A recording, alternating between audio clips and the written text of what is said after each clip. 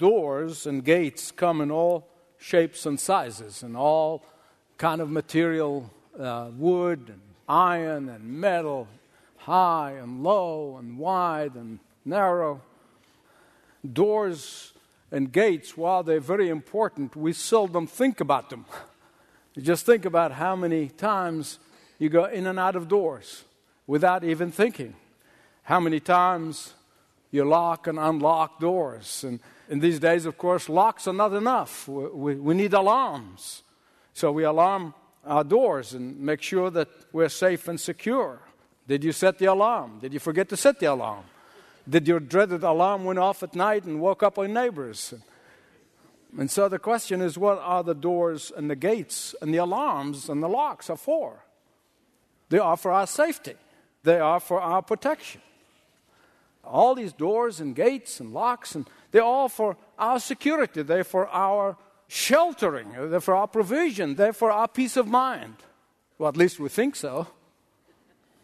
After all, we live in a dangerous world. We live in an insecure world. We live in a hazardous world, and we need these doors and locks and alarms and security guards and all the rest of it. And that is why we have high fences and we have gates. You see, these doors are designed to keep intruders out. They're designed to keep robbers out of the house. They're designed to keep people out who are trying to disturb our peace. They're designed to keep people who seek to harm us out. And so when Jesus said in John chapter 10, verses 7 to 10, I am the door.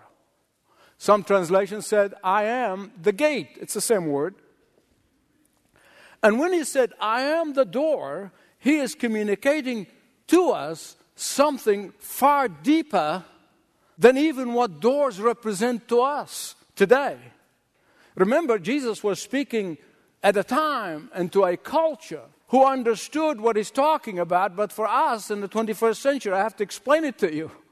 Shepherds back then did not have solid mahogany doors. They did not have iron gates. Shepherds back then, they did not have electronic alarms so that it alerts them that there is a wolf or a robber coming in. They did not have any of this.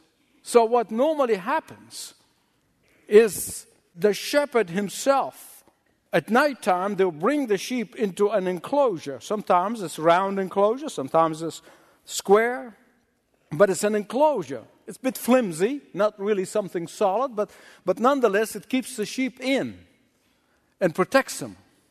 But then there was an opening where the gate's supposed to go, but they can't afford a gate. So what does the shepherd do? He basically, nighttime, he lays his body at that opening. He becomes the door.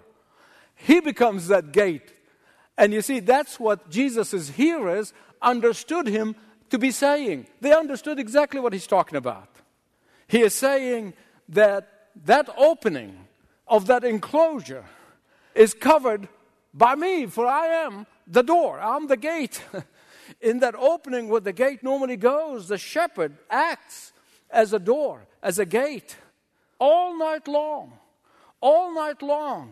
he lies down between the sheep and anything that could harm them. He puts his body between the sheep and the robbers. He puts his body between the sheep and wild animals. He puts his body between the sheep and the wolves that are trying to harm and steal the lambs. And no one could protect the sheep. No gate, no door can protect the sheep better than the shepherd himself. He is the one to whom the sheep look to for safety. He is the one to whom the sheep look to for security. He is the one in whom the sheep find peace of mind and they can rest. So when Jesus said, I am the door or the gate of the sheep, every one of his listeners knew exactly what he's talking about. No sheep can enter in to the fold without his say-so. No sheep can be harmed as long as the shepherd lays down his body in that opening of the sheepfold. And there are three things that the door does. Jesus. First of all, he is the door to the truth. when we come to Christ, we know the truth, and the truth sets us what? Jesus probably, and I'm speculating, I'm not saying that he did, but he's probably, because of the context of the passage, he was probably looking at these Pharisees when he talked about robbers, when he talked about thieves, those people who rob people of the truth of what the Sabbath is all about.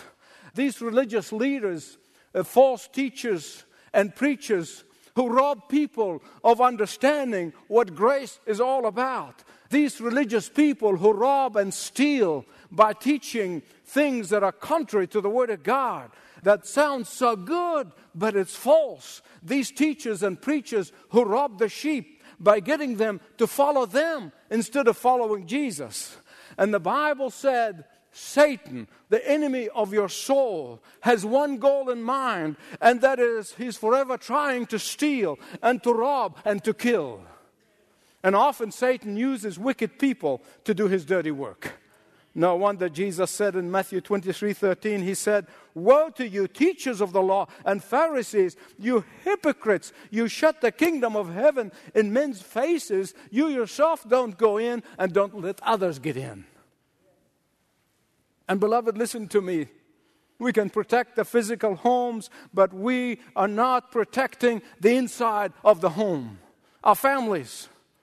You've heard me say this before, because I am convinced that in this generation and in this time, our most desperate need is for discernment. It's for discernment. Discernment to distinguish between true shepherds who feed the flock on the Word of God and false shepherds who feed them on their emotions and on the trends of culture. What we need today is discernment more than ever, to protect our children, to teach them how to discern. They need to know that there are wolves out there. They may be dressed in sheep's clothing, but they're out there. Their aim is to steal and to destroy our children. Their aim is to take them away from the fold of God. Their aim is to mess with their heads and with their emotions. Their aim is to confuse them. Their aim is to make them distrust the God of mom and dad. Their aim is to take them out of the sheepfold. Jesus said, "I'm the gate, I'm the door. There can be no truth apart from Him."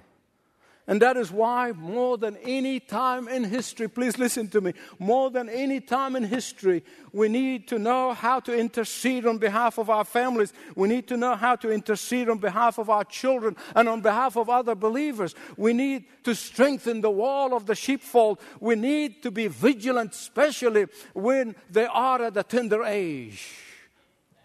For when we teach them the truth about Jesus, hear me right, when we teach them the fact that He is the door and there is no other door, that He is enough, that they must put their whole trust in Him, the door, that they must place their complete confidence in Him, the door, that they must learn to recognize His sweet voice and distinguish His voice from the voices of imitators.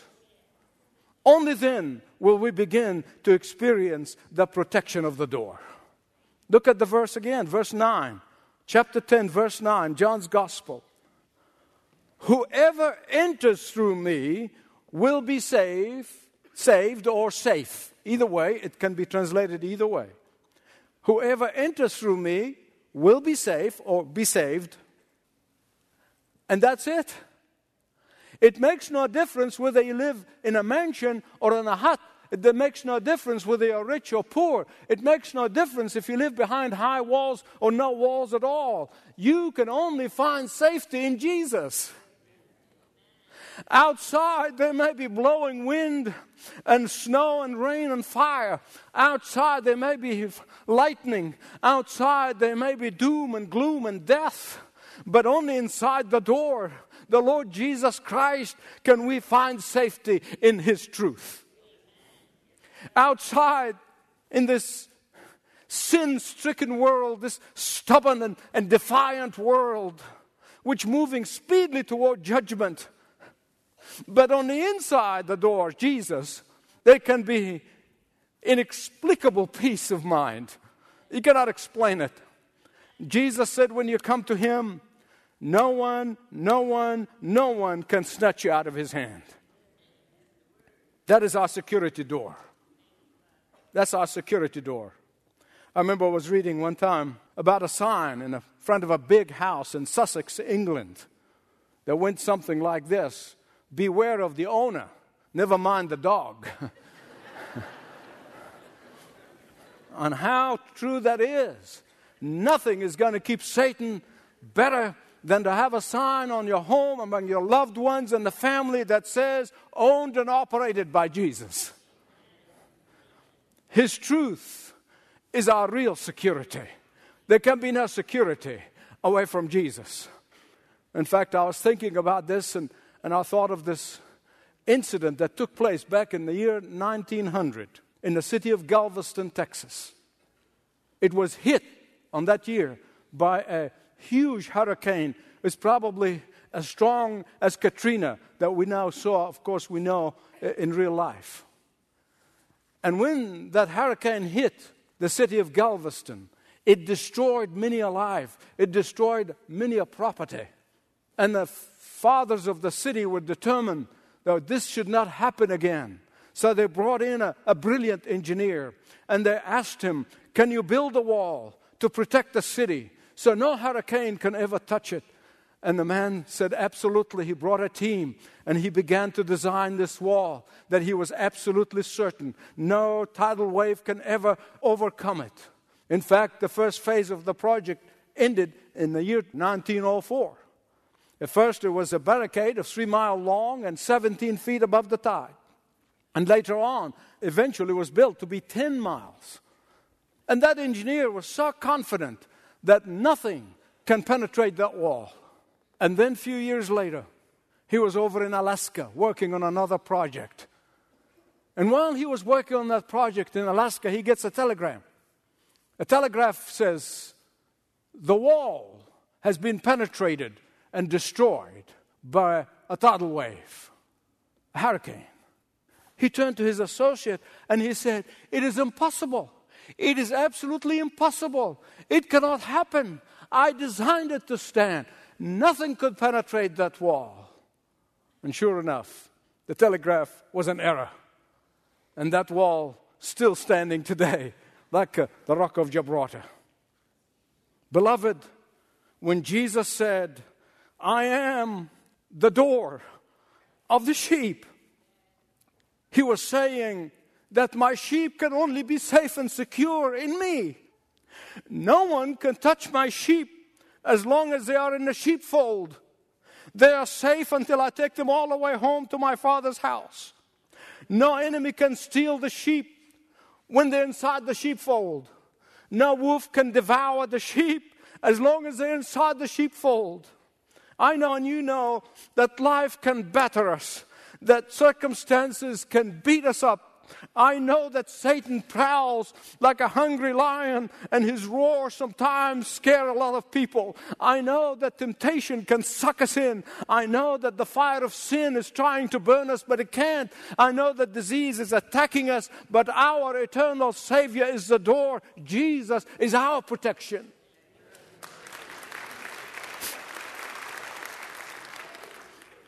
His truth is the door of our safety. His truth is the door for our protection. And Jesus promised, I am the door. Whoever enters me will be safe or saved. Stay in the sheepfold. People wander away from the sheepfold only to their detriment. And I've seen enough in my years of ministry where sheep wander away from the sheepfold, and then when they get into trouble, they said, why, where's God? Not only that there is safety when you come to God and His truth, His Son, Jesus, but secondly, there is an abundant life inside that door. Jesus said, I came to give you life and give it to you what? More abundantly. Those who come to God through the only door, Jesus, will experience life, will experience it in abundance. Look again, verse 9, chapter 10. Whoever enters through me will be saved. And then what? Those sheep, he says, they're going to come in and go out and find a pasture. What does that mean? What does that mean? It means that in Christ and in Christ alone, you'll discover true freedom, true liberty, true victory, true joy, true contentment. When you come to God the Father through Jesus the door, you will be able to come in and you're going to find sustenance and refreshment. Then you go out and serve others. You're going to come in, be filled with the Holy Spirit, and then you go out and give of yourself. You're going to come in and get loaded with blessings. Then you go out and share the blessings. You're going to come in and receive joy and peace and glory, and then go out and spread it to others. You're going to come in and discover your purpose in life, and then go out and show others how to discover their purpose in life. Amen. See, that's what it means to come in and go out. Total freedom in Christ. Complete liberty. No slavery to sin anymore. Before Christ, we were in chains. We couldn't help it. We were enslaved. But after Christ broke the chains, we were set free. I was thinking about this in my own life, and I thought of a story that comes from those terrible, terrible, terrible days of the slavery. It's a story of a young slave woman, a beautiful woman. She was put up for auction, and the bidding started in earnest. Many people wanted to buy her. And the bidding kept on going higher and higher and higher until two men were left bidding against each other. One of them was a wicked man, uncouth. He was cussing as he was making his bids. But then the other man was standing there quietly, a gentleman, a kind man, who was determined, no matter how high the price, he's going to bid higher and higher until he, that gentleman, outbid the evil man and won her. And when this gentleman was handed over the papers that made him her owner, the young woman looked at him and stood there in disgust, loathing him with every fiber of her being. But suddenly a change came on her face with utter amazement as she watched the new owner ripping the paper, tearing it to shreds. And with a smile on his face, this kind man says to this now trembling woman, "My dear, you are free. I have bought you to set you free." The young woman was too stunned to speak for a moment or two until her emotions overcame her. And she cried a cry of happiness that no words could express. And so she threw herself at the feet of the man who set her free as she exclaimed, "Oh, Master, I love you.